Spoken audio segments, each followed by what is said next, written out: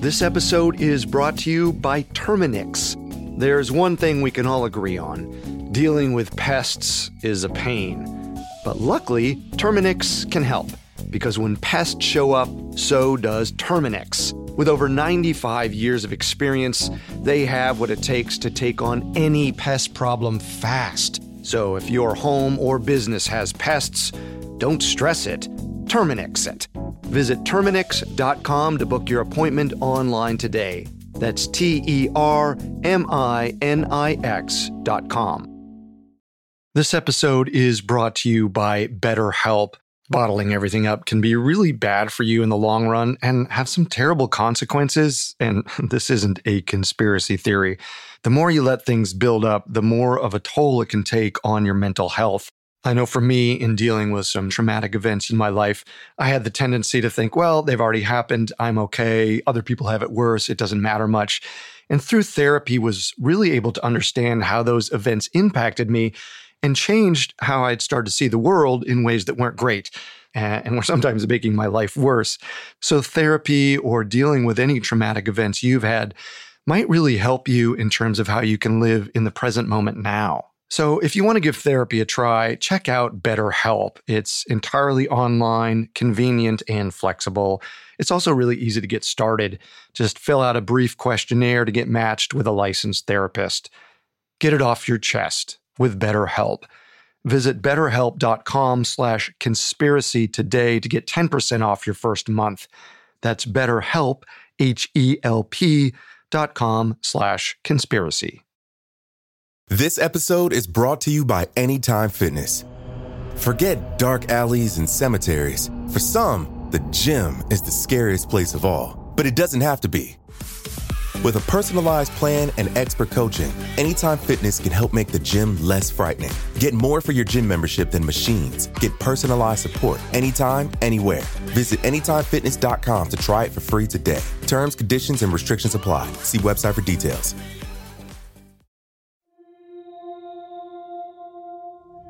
October 9th, 2010. 90-year-old Zechariah Sitchin was still clinging on to the last of his life's work. The astronaut theorist knew his days were numbered, but he was hell-bent on proving a theory that he believed would change everything we knew about humanity. Sitchin had already authored over 15 books chronicling the origins of the Earth and the stars above, and he hoped to reveal one final piece of evidence.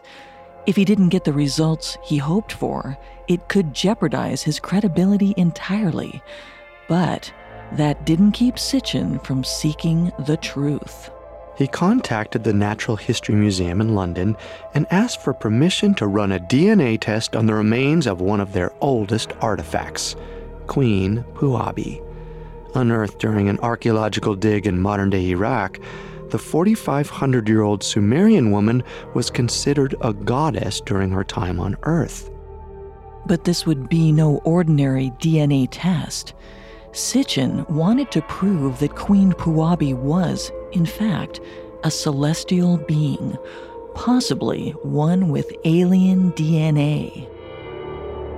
And if he could confirm that Queen Puabi had an extraterrestrial bloodline, it meant that everything else he had written in those books was true, that there was another planet in our solar system, and it had inhabitants that fraternized with ancient Sumerians here on Earth, a planet long forgotten or intentionally hidden from humanity for thousands of years, a mysterious planet known today as Nibiru.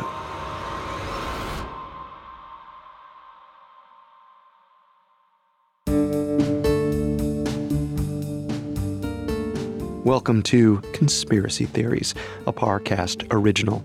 Every Wednesday, we dig into the complicated stories behind the world's most controversial events and search for the truth. I'm Carter Roy. And I'm Molly Brandenburg. And neither of us are conspiracy theorists. But we are open-minded, skeptical, and curious. Don't get us wrong. Sometimes the official version is the truth. But sometimes it's not.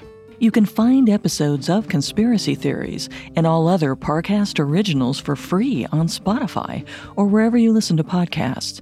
To stream Conspiracy Theories for free on Spotify, just open the app and type Conspiracy Theories in the search bar. At Parcast, we're grateful for you, our listeners. You allow us to do what we love. Let us know how we're doing. Reach out on Facebook and Instagram at Parcast and Twitter at Parcast Network. This is our first episode on the conspiracy theory that our solar system has an extra secret planet called Nibiru. Author and researcher Zecharia Sitchin was the first to promote this theory when he believed he had found concrete evidence of an additional planet in Sumerian artifacts. Not only that, he claimed that Nibiru and its advanced life forms visit Earth every 3,600 years, and one day they will return. This week, we'll explore ancient Sumerian culture. We'll also track Sitchin's analysis of those ancient texts and how they led to the discovery of Nibiru. Next week, we'll dive into the conspiracy theories surrounding Nibiru. We'll learn about the Anunnaki, the alien inhabitants of Nibiru, and the theory that they may have created life on Earth. It's possible they are due to return, but in the meantime, they might also be watching our every move.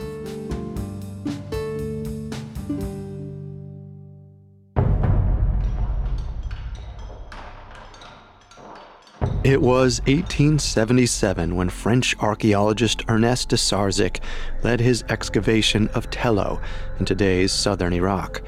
The sun blared down on the overheated Sarzeau as he and his team plunged their shovels into the soft dirt. Blinded by the glare, his other senses picked up on the rich scent of wet dirt below the surface. He could hear the sounds of his men panting through their work. But soon, Sarzeau's shovel clanked against something hard in the dirt below. He called his men over. They gathered around and bent down, carefully digging with their hands before uncovering the most wonderful piece of evidence. It was the head of a statue of Gudea, made of a coarse-grained rock known as diorite. Gudea was a Sumerian leader who commissioned a series of sculptures in his own likeness. They were certain that this had to be one of them. Sarzeau and his team quickly realized that this wasn't going to be an ordinary dig. They'd uncovered the ancient Sumerian city of Girzu, one of the earliest known civilizations in human history. And the statue head of Gudea would be just the first in a series of important finds. In fact, the excavation of Tello was so rich in artifacts, the dig would go on for another 50 years. And according to the British Museum, preservation work on the site is still being done today. From that initial discovery onward, Sarzeau realized that these Sumerian people who lived in the 3rd millennium BCE weren't as primitive as one would expect. In fact, they appeared to be a technologically advanced society, well ahead of their years. After the head of Gudea, Sarzeau's team went on to uncover clay tablets containing cuneiform, which is the earliest form of writing ever discovered. Each one appeared to show a variety of historical records, documenting things like their financial accounts, their economic rules and structure, and early forms of deeds and land ownership. There was also evidence that Tello had been the city center for the Sumerian people in what was once Mesopotamia. The Sumerians' vibrant communities were prosperous thanks to trade and the exchange of ideas.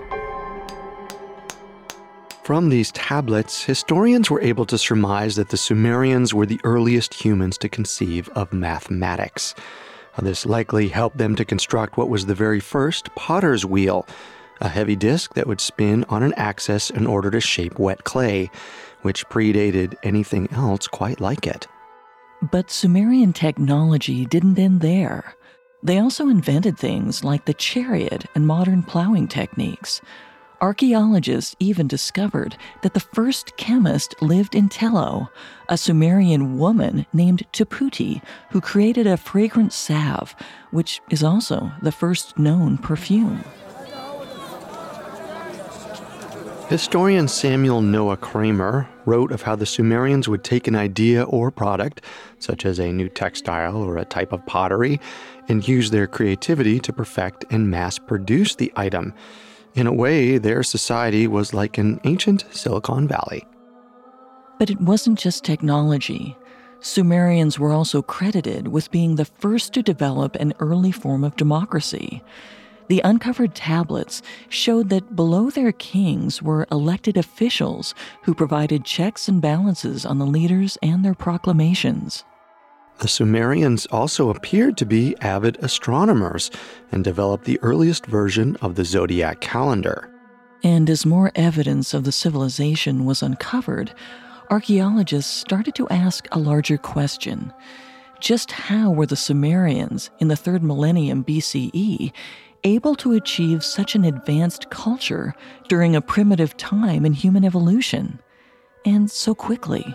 For comparison, the Ubaids, who lived from 5500 to 4000 BCE, were the Sumerians' immediate predecessors. And although they lived in the same region of Mesopotamia, they were drastically more primitive. The Ubaids lived in small villages rather than cities.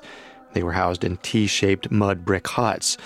But around 4000 BCE, the time the Ubaids were dying off, the Sumerians began developing methods for mass-produced clay bricks and dramatically advanced their methods of architecture.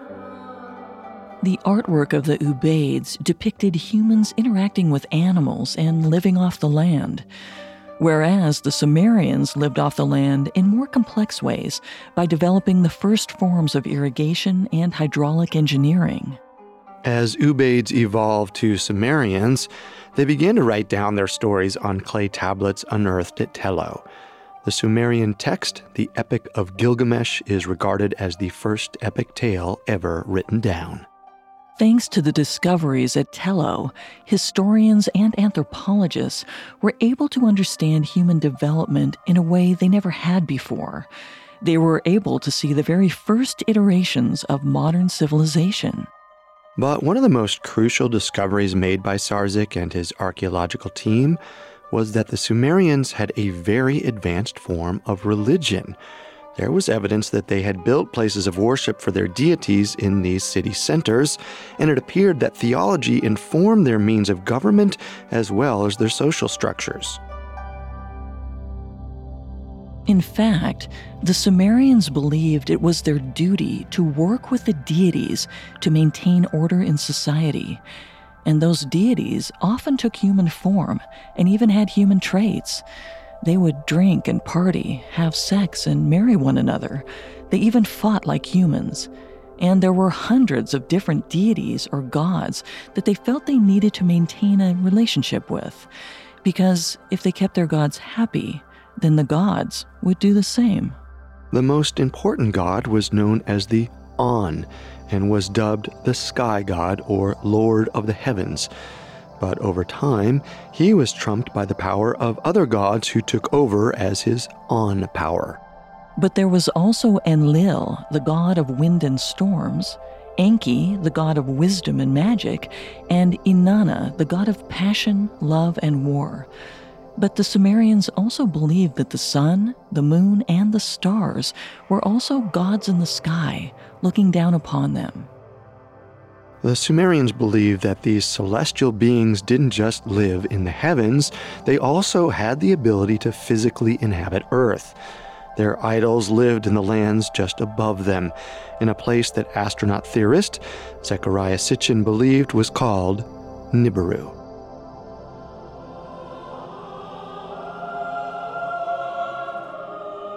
In fact, based on the discoveries at Tello, Zecharia Sitchin wrote over 15 books.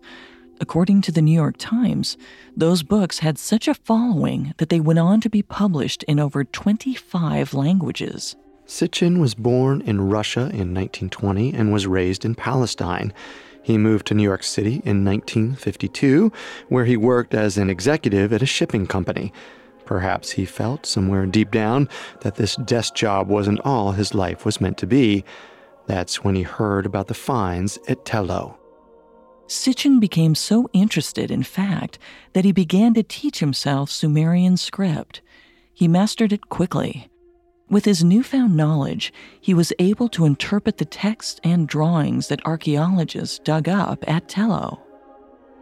At one time, the biblical land of Shinar, described in the book of Genesis, was thought to be mythological. But based on evidence found at Tello, many now believe that Sumeria was actually what the Bible was referencing when it spoke of Shinar. The place did, in fact, exist.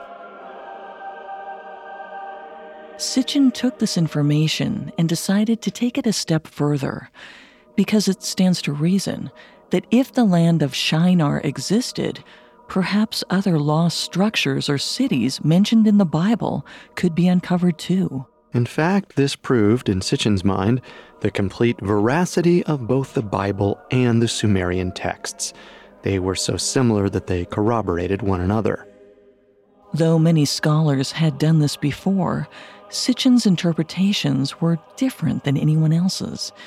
He believed he had developed the one true understanding of Sumerian text, and he'd found something new hidden in the ancient writings.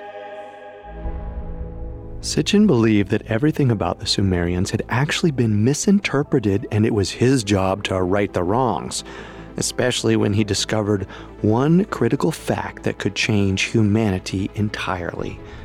The Sumerian location known as Nibiru was actually a very real planet right here in our solar system. Coming up, we'll go deeper into Sitchin's theories and get a look at his interpretation of Sumerian texts. This episode is brought to you by Terminix. Terminix can't help you solve the world's biggest mysteries or take on alien life, at least not the ones you're thinking of, but they can help take care of pesky invaders in your home, like the ants in your kitchen, the roaches under your sink, and the termites in the walls. Because when pests show up, so does Terminix. No matter what type of bug it is, they can Terminix it fast with personalized pest care that puts you in control.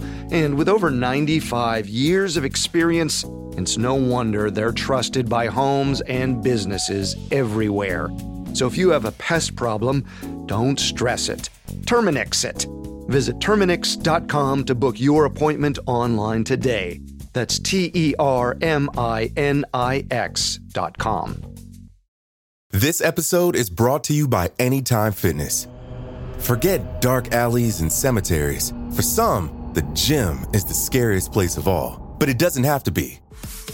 With a personalized plan and expert coaching, Anytime Fitness can help make the gym less frightening. Get more for your gym membership than machines. Get personalized support anytime, anywhere. Visit AnytimeFitness.com to try it for free today. Terms, conditions, and restrictions apply. See website for details. Now, back to the story. In 1976, Zecharia Sitchin released a book called 12th Planet, Book 1 of the Earth Chronicles, the first in a series of 8. In 12th Planet, Sitchin analyzed the drawings, artifacts, and texts of Sumeria and observed many correlations and references between ancient Sumeria and the Bible. And when he read other scholarly assessments of the ancient Sumerian text, he became convinced they were wrong. For centuries, scholars assumed Sumerian texts were only legend and myth, just like Greek scholars who didn't believe Odysseus really dueled with a Cyclops, like it's written in the Odyssey. Many believed that Sumerian stories were nothing more than tall tales, but Sitchin's discovery assumed otherwise.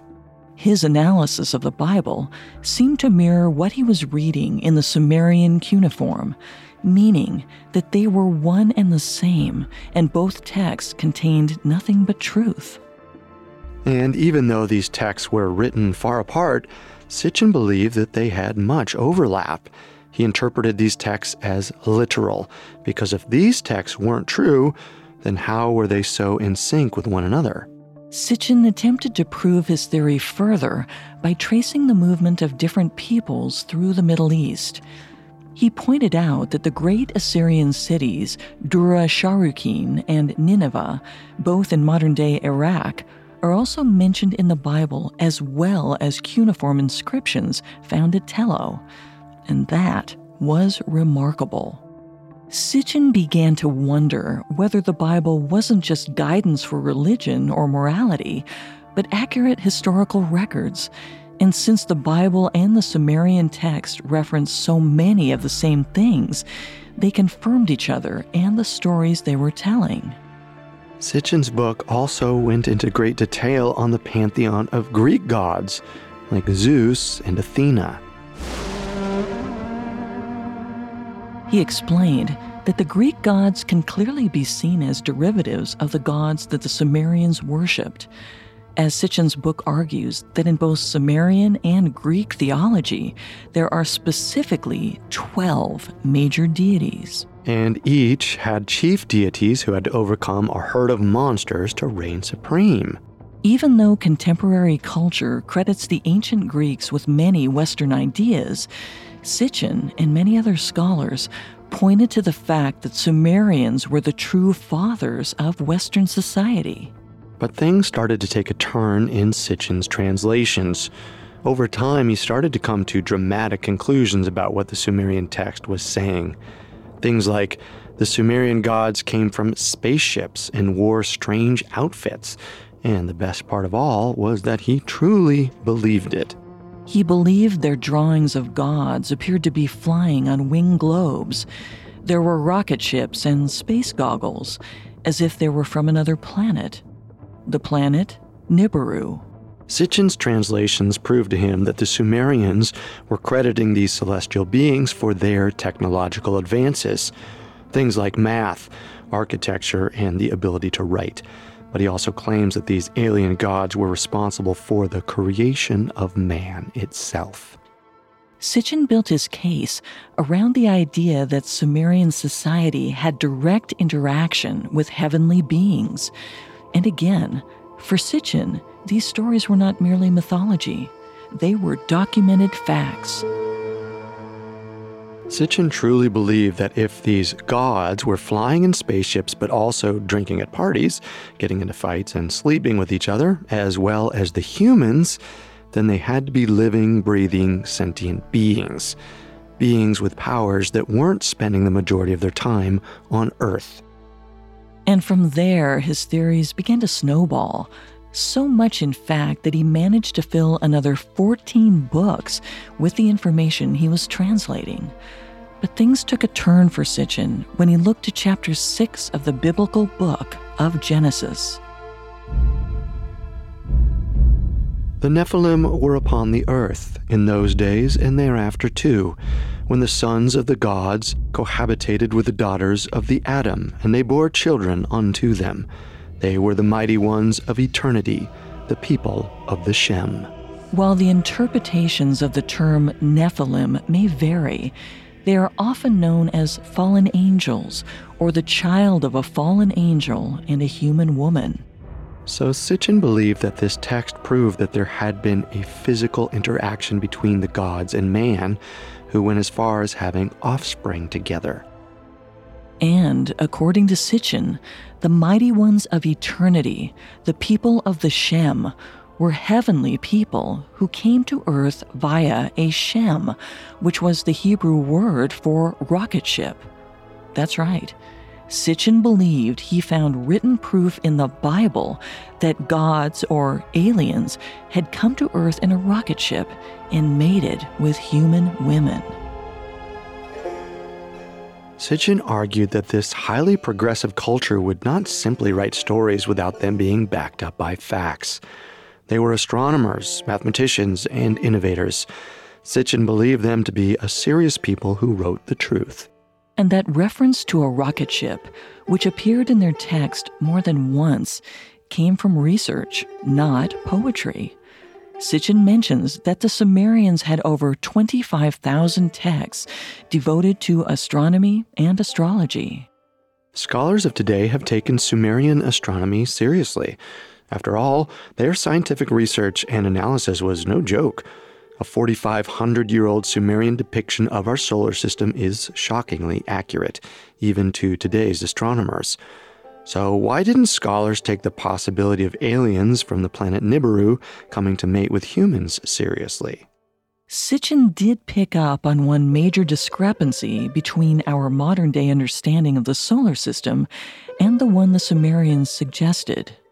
Sitchin saw 12 planets: the Sun, which he counted as a planet, Mercury, Venus, Earth, the Earth's moon, which he also counted, Mars, Jupiter, Saturn, Uranus, Neptune, and Pluto, and in between Mars and Jupiter, another planet, a 12th planet, Nibiru. We know now, of course, that the Sun and the Moon are not technically planets, and Pluto's been debated for decades. But the point is, the Sumerians accurately noted all known heavenly bodies. They just added one extra. Knowing the rest of the depiction was accurate, Sitchin believed that Nibiru also existed.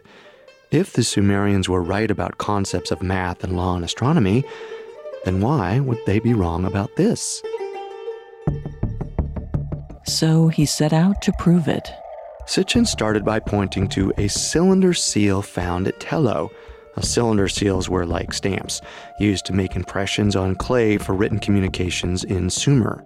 The silver seal, now on display at a museum in Berlin, was an artistic rendering of 3 human figures carrying a variety of advanced tools. Presumably, they're astronomers or artisans. But behind the figures, there are 12 objects in the sky. They could have been stars, or they could have been planets, 12 planets altogether. The number 12 clearly had a significance. For example, the holiness of 12 was why the Sumerian clock, calendar, and zodiac signs were also organized by 12s. Sitchin referenced multiple Sumerian texts where characters beg for the mercy of the gods 12 times. The number was important, and Sitchin argued this was because of the 12 celestial bodies, or planets, that occupied our solar system. Because of the intelligence of the Sumerians and the accuracy of their technology, other researchers dedicated time to exploring the theory and attempted to place Nibiru in our skies. But modern science could find no proof. Scientists agreed that if the Sumerians did see something in the sky, something extra, they may have been seeing the Pleiades, a cluster of stars in the location of where Nibiru was said to exist.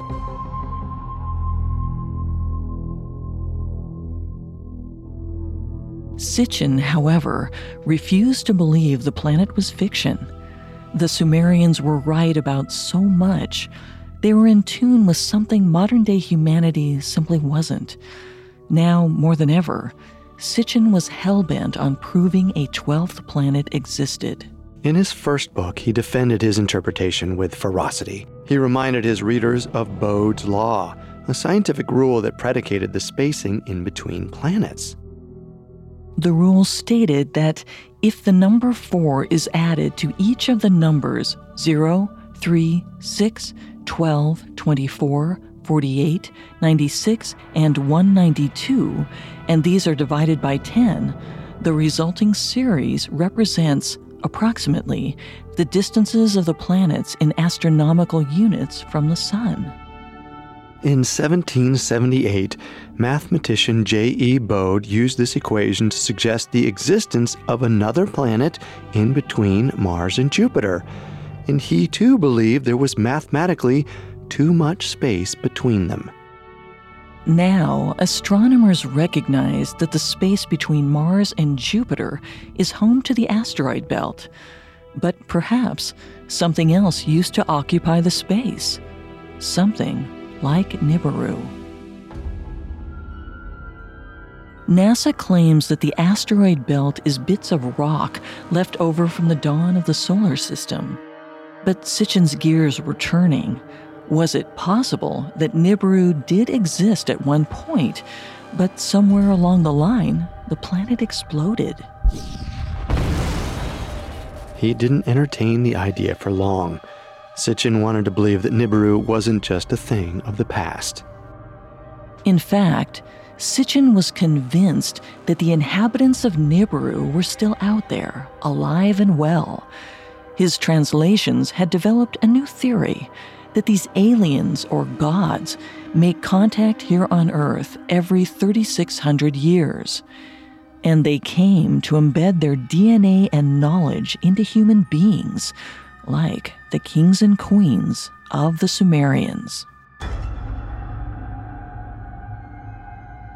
When we return, we'll explore what other scientists and researchers have to say about Sitchin and whether or not the inhabitants of Nibiru are waiting to return. Spring is a time of renewal, so why not refresh your home with a little help from Blinds.com? Blinds.com invented a better way to shop for custom window treatments. There's no pushy salespeople in your home or inflated showroom prices. Free samples, free shipping, and our 100% satisfaction guarantee can put the spring back into your step and into your home, too. Shop Blinds.com now and save up to 45%. Up to 45% off at Blinds.com. Rules and restrictions may apply. Hi, I'm Daniel, founder of Pretty Litter. Cats and cat owners deserve better than any old-fashioned litter. That's why I teamed up with scientists and veterinarians to create Pretty Litter. Its innovative crystal formula has superior odor control and weighs up to 80% less than clay litter. Pretty Litter even monitors health by changing colors to help detect early signs of potential illness. It's the world's smartest kitty litter. Go to prettylitter.com and use code SPOTIFY for 20% off your first order and a free cat toy. Terms and conditions apply. See site for details. Now, back to the story. In 1976, scholar Zecharia Sitchin came out with a claim that ancient Sumerians had discovered another planet in our solar system called Nibiru, and that the inhabitants of Nibiru visit Earth every 3,600 years, and that their existence had been forgotten or perhaps covered up. Despite his extensive research and lengthy books on the subject, Sitchin's theories were not accepted everywhere. Scholars did agree that Nibiru was part of the Sumerian texts, but they believed it was nothing more than a myth. One researcher in particular emerged as a loud opponent of what he called Sitchin's dangerous ideas. Dr. Michael S. Heiser, a PhD of Hebrew, Bible, and ancient Semitic languages, was appalled by Sitchin's claims, and he set out to prove him wrong before Sitchin could sell any more of his dangerous lies. Heiser used something called the Chicago Assyrian Dictionary, the premier and most comprehensive Sumerian dictionary, to translate all ancient references to Nibiru himself. Heiser admitted the texts were indeed confusing, but Heiser claimed one thing is certain from the texts: Nibiru was never identified as a new planet. He then looked at the same text and depictions of our solar system that Sitchin had. But Heiser came up with completely different results. Heiser did not see a 12th planet. In fact, he contended that the Sumerians knew not of 12 planets, but only the 5 that are visible to the naked eye: Jupiter, Venus, Mars, Mercury, and Saturn. Heiser also points to the Sumerian seal that Sitchin used to defend Nibiru, but Heiser believed that the seal contained an artistic interpretation of stars, not planets at all. But Heiser's dismissal didn't stop Sitchin. Even in his 90s, he never gave up. Just days before his death in 2010, Sitchin attempted to get DNA samples of Queen Puabi. Sitchin decided to, as he put it, risk his life's work by requesting those samples, knowing full well they might prove him wrong.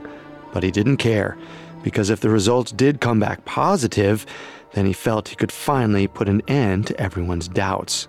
Unfortunately for Sitchin and the rest of the world, the Natural History Museum refused to grant Sitchin a sample. Queen Puabi's alien DNA was left unproven. And yet, Sitchin isn't the only scientist who's toyed with the idea of another planet.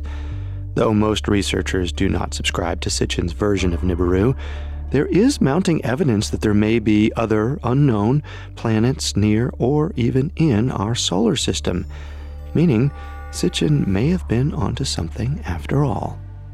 It's true that there are hundreds, if not thousands, of undiscovered heavenly bodies. Take the recent exploration of the Kuiper Belt as an example. NASA described the Kuiper Belt as a donut-shaped region of icy bodies beyond the orbit of Neptune. Like the asteroid belt which we mentioned earlier, the Kuiper Belt is made up of objects left over from the birth of our solar system. This includes Arrokoth, a large red body which NASA can only describe as a trans-Neptunian object. NASA's official stance? The Kuiper Belt is truly a frontier in space. It's a place we're still just beginning to explore, and our understanding is still evolving. So, is this NASA's way of admitting there might be another planet in our solar system after all? Well, who knows what we'll find in the final frontier as our technology advances. After all, this isn't the first time the conversation of hidden or secret planets has been taken seriously. In fact, a lot of information we have gathered about space was actually discovered by accident. Uranus was found only in 1781 by British astronomer Sir William Herschel. After using his telescope to observe the stars, he discovered Uranus and recognized that this massive body wasn't a star at all, but instead a whole new planet. And Neptune was only detected in 1846 by German astronomer Johann Galle. It was theorized that something large was near Uranus, as this would account for the irregularities in Uranus's orbit. Pluto followed shortly thereafter in 1930, discovered by American astronomer Clyde W. Tombaugh. Pluto was only identified after scientists noticed slight changes in Neptune and Uranus's orbits. And we still haven't been able to come up with a concrete classification for the celestial body today. Depending on the year, it's a dwarf planet, a regular planet, or a star. So if we're still spotting new space objects as recently as 1930, what will we learn in 2030? It's apparent that we still have a lot more to learn. So perhaps there's still a chance that Sitchin knew something that NASA and its entities did not. In 2018, Space.com published an article claiming that there indeed may be an additional planet in our solar system after all. One often referred to as Planet 9 for those who don't count Pluto as a planet, and Planet X by those who do. What's important is that the piece goes on to detail how several established astronomers recognized a weird clustering in the orbits of small objects beyond Neptune. This suggests space debris has been gathering in strange arrangements, which they believe is guided by some unseen gravitational pull. The study of gravitational pull is just one of the ways in which scientists observe new planets and objects in space. Another is the blinking comparator, which was used to uncover Pluto. The blinking comparator is an instrument which allows the user to switch between astronomical photographs taken days apart. The photographs are aligned so any distant stars will remain stationary, but a planet-like object or planet will appear to move. So, using devices like the blinking comparator and rules like Bode's law, scientists are continually learning of new objects in our solar system. While the astronomers and their colleagues are not claiming Nibiru exists, they are admitting that something unidentified may be causing this unusual clustering. And many believe that whatever is disrupting the normal orbital patterns is a huge deal. Those studying this phenomenon believe the unseen agent may be about 10 times more massive than Earth and orbits 600 times farther from the Sun. This discovery has actually led researchers to scan the skies with their telescopes, hoping to catch a glimpse of a planet beyond Pluto. As scientists buy more and more into Sitchin's theory, conspiracy theorists have designed their own speculations about Planet 9, meaning Sitchin's Nibiru is just a jumping-off point. Next week, we'll unpack these ideas further by examining 3 different conspiracy theories around Nibiru.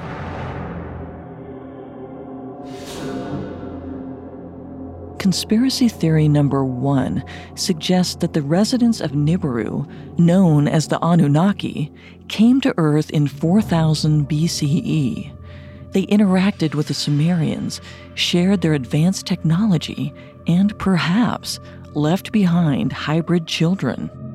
With the technological advances made during the Sumerian period, it does almost seem like they may have gotten help from some celestial force. Further, Sitchin believed that they should be credited with the entire creation of mankind. Heiser and his colleagues have tried to discredit Sitchin's theories, but ample evidence points to the existence of the Anunnaki and their imminent return to Earth. Conspiracy theory number 2 involves the 2012 Mayan apocalypse prediction, which declared that the world would end on December 21st, 2012. But perhaps this was actually a prediction of the next Nibiru visit. This idea became popularized after a woman named Nancy Lader, a self-proclaimed psychic, claimed to be an alien contactee.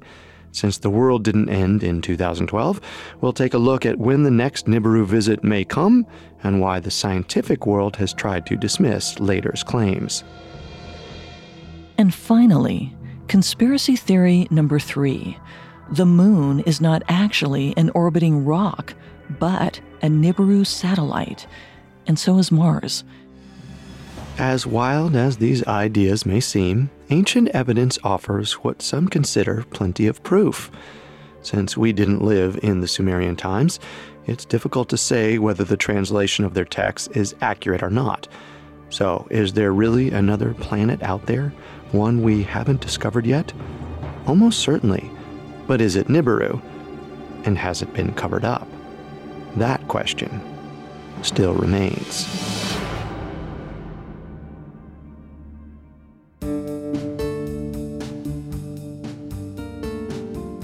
Thanks for tuning in to Conspiracy Theories.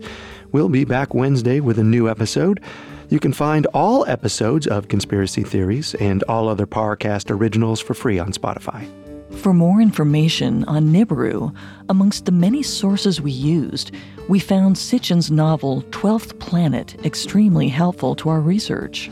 Not only does Spotify already have all of your favorite music, but now Spotify is making it easy for you to enjoy all of your favorite Parcast originals, like Conspiracy Theories, for free from your phone, desktop, or smart speaker. To stream Conspiracy Theories on Spotify, just open the app, tap Browse, and type Conspiracy Theories in the search bar. Until then, remember, the truth isn't always the best story. And the official story isn't always the truth. Conspiracy Theories was created by Max Cutler and is a Parcast Studios original. Executive producers include Max and Ron Cutler. Sound design by Juan Borda, with production assistance by Ron Shapiro, Carly Madden, and Travis Clark. This episode of Conspiracy Theories was written by Monica Labadia, with writing assistance by Kate Gallagher, and stars Molly Brandenburg and Carter Roy.